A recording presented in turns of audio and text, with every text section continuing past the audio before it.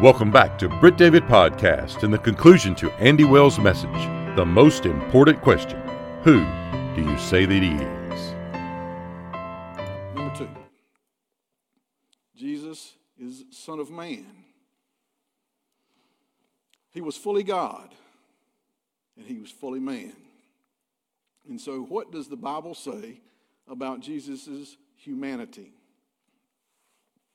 1 John 2:5 says, "For there is one God and one mediator also between God and men, the man, Christ Jesus." Now when it says the man, he's not saying he's male, it's saying that he is human. We also see many human characteristics in Jesus. He was a man. I know all of us in here would agree, but a lot of people would say no, he never existed. But I wanted to look at what makes him human. So he hungered. He had to sleep. He wept. He experienced temptation. He was born of a woman, a human woman. Jesus didn't just come on the scene at 30 years old knowing everything like we would expect God to do, expect God to already know everything. He was born of a woman. He had to learn how to speak. He had to learn how to walk. He had to learn how to take care of himself. Had to learn how to do everything. He was just like we are. We had to do the same things, and the Bible tells us of those things. He was human. And one of the most human things that he did was he died. Same thing each and every one of us will do if the Lord tarries. The eternal Word was in the form of God, and then he lowered himself, and he took on the form of a slave. So how did human and divine come together? And not to get in a lot of theology, because I don't want y'all snoring on me out there, but God has one divine nature in 3 persons, the Trinity. God the Father, Son, Holy Spirit. Jesus has 2 natures in one person. He's divine and he's human in the same person. He shares his essence with his Father. He shares his essence with man. Not 50% man and 50% God. He is 100% God and 100% human. He bridged the gap between divinity and humanity. That's why I love the picture of the Transfiguration. Jesus was up on the mountain, and he brought Peter, James, and John with him. And he was transfigured, and they saw him in his true form. And they say his clothes were a brilliant white light, and his face shone like the sun. He was transfigured. And the disciples saw Moses and Elijah there with him, and they heard the voice from his father. Peter had saw Moses and Elijah, and he said, let's build 3 altars here and stay here and worship the 3. And God the Father, he heard a voice from him saying, this is my beloved Son, in whom I am well pleased. You listen to him. He's more important than Elijah and Moses. You listen to him. It's not all 3, it's him. He's the one. If you look at that moment in time there, you see the new covenant in Jesus, and you see the old covenant with the law and the prophets represented by Moses and Elijah, and you see God the Father. Now imagine that moment. Man's below on the mountain, God's up above, and Jesus is in the middle there. He's the connecting point between God and man, and it's Jesus. He bridges the gap between God and man. It's our way to God. The only way to God is through Jesus. Wayne Grudem said that the God the Son becoming man, or Jesus, is the most profound miracle and the most profound mystery in all the universe. So why is this important? Because if you want to see God, then you got to look to Jesus. If you want to know how humanity was made and how humanity was meant to look, then you look at the humanity of Jesus. Jesus is how we relate to God. If Jesus hadn't come, we wouldn't know very much about God. We can only relate to something that we know and something that we can understand. And even though we can't fully understand Jesus, we know that he understands us. He experienced everything that we experience. You ever been rejected by family or friends? Jesus understands. You ever been betrayed or stabbed in the back? Jesus understands. You ever felt the pain of losing a relative or family member, friend, Jesus understands. He understands what temptations we go through. He understands it because he has lived through it. We can take comfort in the fact that when we talk to God, he understands our hurts. He understands our temptations and our joys because he's experienced them as well. This is just throwing in here for you right quick. Imagine a Muslim who believes their God is deistic and just put us out here and fend for ourselves. They think that it would be beneath God to have a relationship with his creation. Imagine how terrible that would be if we couldn't have a relationship with God. He understands us. He's been through these things. He understands what you go through. There's nothing you can go through or bring to him that he doesn't have the answer for because he's been there. We don't have to explain things to him like it's foreign to him. He already knows. You know, we talked a little bit in Sunday school this morning on the prayer list about kidney stones and things like that, and I'd always heard that kidney stones were terrible. The worst pain a man can go through as a man. It's the worst thing, I guess, next to childbirth. It says the worst thing or the closest thing to that a man can go through. But I never understood that until I experienced that, until I went through that. Now I can understand what somebody's going through because I've had my share of them. But I can understand what somebody goes through now when they say I'm dealing with kidney stones. And sometimes, when we understand it and we've experienced it and we've gone through it, we can empathize then with that person, with what they're going through. We can try to help that person with what they're going through. We can try to give them advice. Hey, this has helped me. This helped me get through that. Go ask your doctor this, do this, do this. And sometimes we just have to suffer through a situation with them. We just have to suffer with them. That's all we can do sometimes is just sit in a chair beside someone and not even talk. Just be there with them. Jesus understands all this. He has been there. He knows. He understands. Number 3, Jesus is love personified. God is love, therefore Jesus is also love.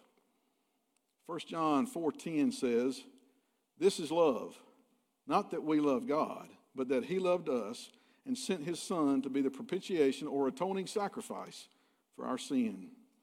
It's not that we love God and then he agreed to sacrifice himself and take our place because we loved him. No, not at all.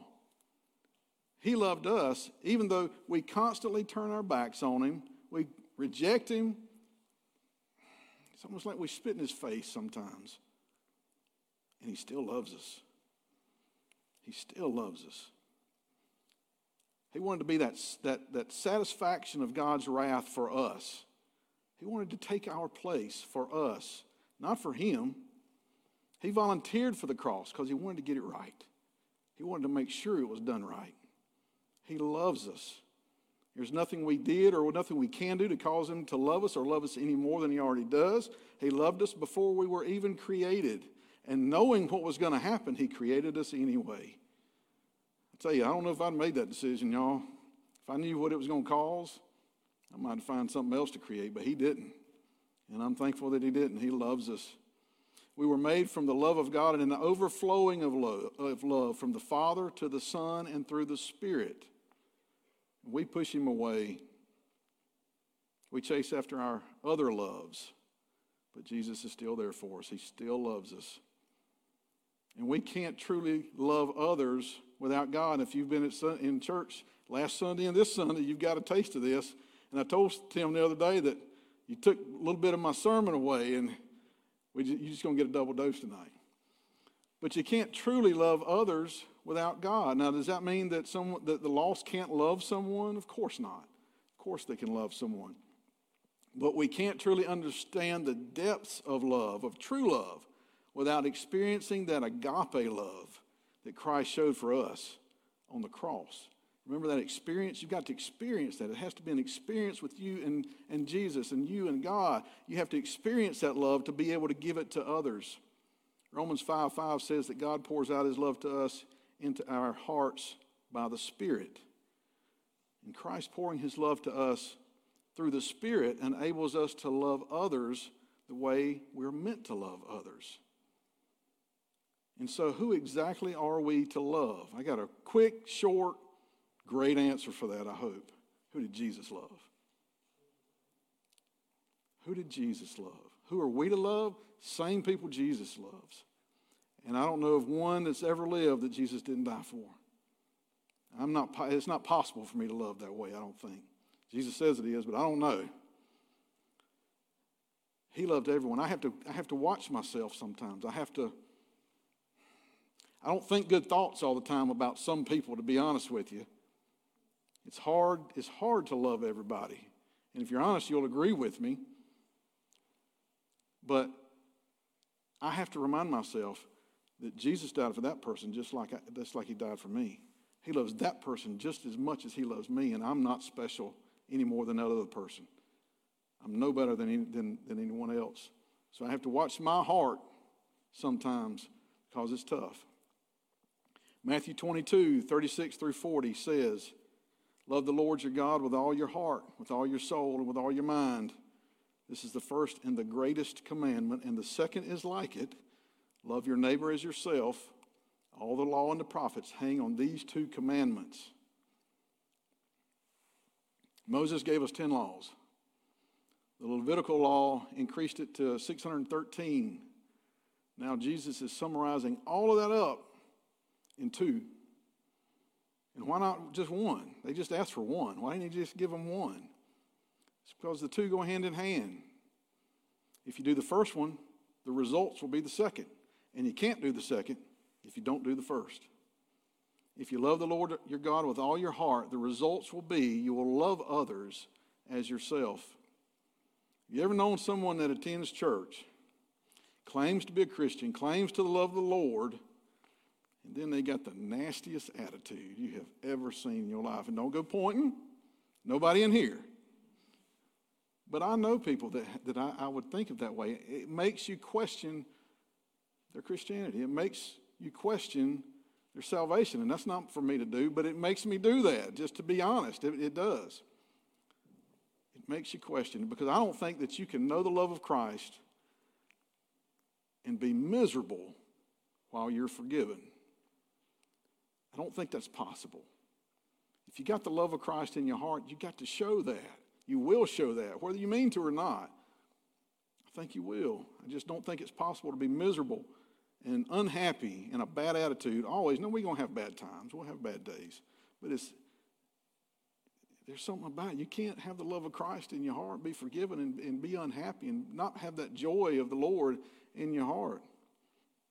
And then Jesus said in John 13:34-35, "A new commandment," I love this one now, "a new commandment I give to you, that you will love one another as I have loved you, that you love one another. By this they will know," by this all will know that you are my disciples if you have love for one another. There is something unique about the way a disciple of Christ loves others. Jesus said it will be so apparent that others will know it, that others will see it, and that they will know that you are his disciple by the way that you love others. Is something you say others. I said others can't love the same way. Jesus says it's so unique that they'll see a difference. There will be a difference in a way a disciple of Christ loves when you compare it to the lost. There has to be. If Jesus loves everyone, and Jesus died for everyone, that's agape love, and we're to have that same love, and if we show that same love, there'll be a difference. It'll be unique, and people will be able to see it. What about you? Do you love others in that way? And I'm talking to myself here too. Do I love others in that way to where others see a difference in it? If not, we got work to do. We got some soul searching and some praying to do and some repenting to do. And finally, number 4, Jesus is Savior. I've always heard not always, but I've heard, everybody wants a Savior. Nobody wants a Lord.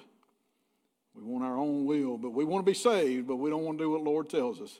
I just thought I'd throw that out there for you. Everybody wants a Savior. Nobody wants a Lord. There's never been a time that the Son, the S-O-N, did not exist.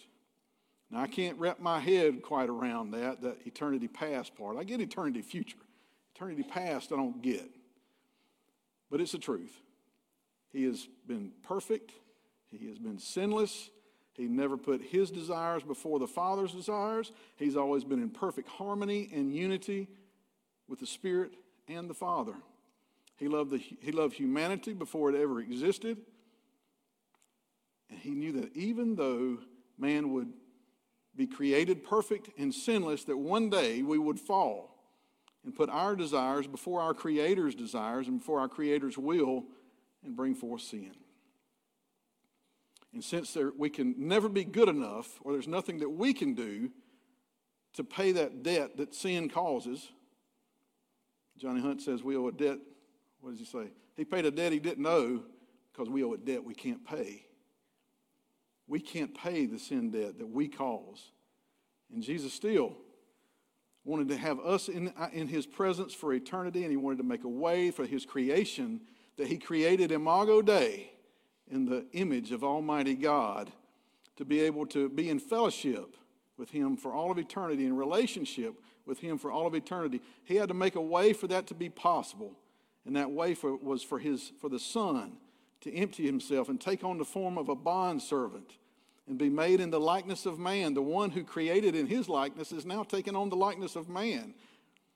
He humbled himself, he lowered himself, and left his throne in glory and entered into his creation, and he was born of a virgin, and he lived a perfect and sinless life.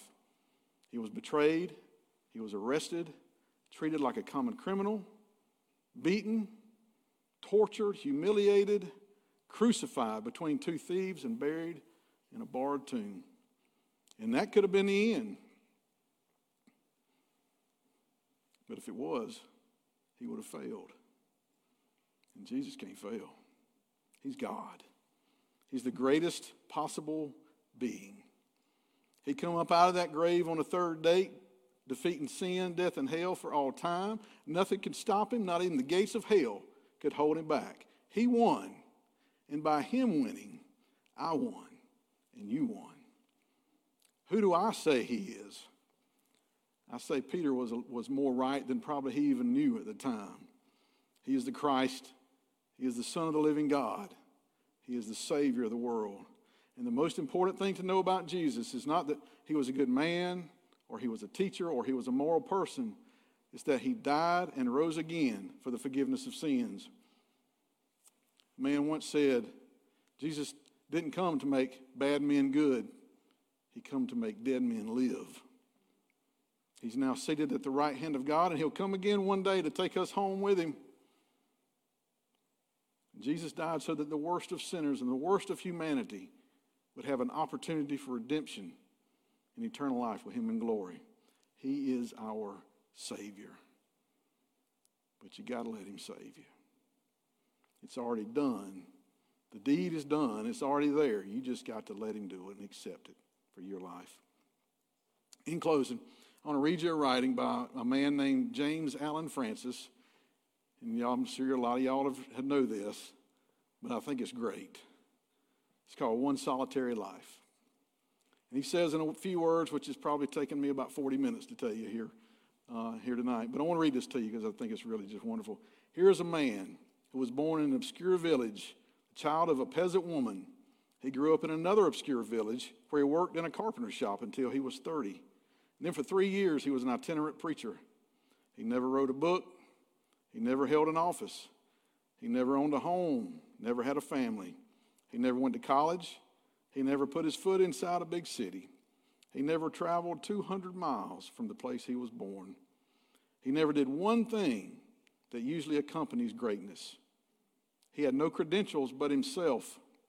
He had nothing to do with the world except his naked power of his divine manhood.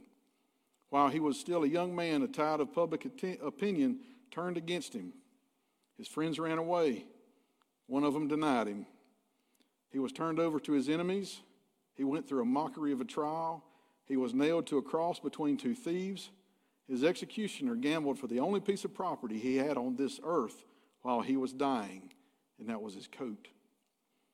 When he was dead, he was taken down and laid in a barred grave through the pity of a friend. 19 centuries have come and gone, and today he is the centerpiece of human race and the leader of the column of progress. I am far within the mark when I say that all the armies that have ever marched, all the navies that were ever born, and all the parliaments that ever sat, all the kings that ever reigned, put together, have not affected the life of man on this earth as powerfully as has that one solitary life. That's Jesus. That's Jesus.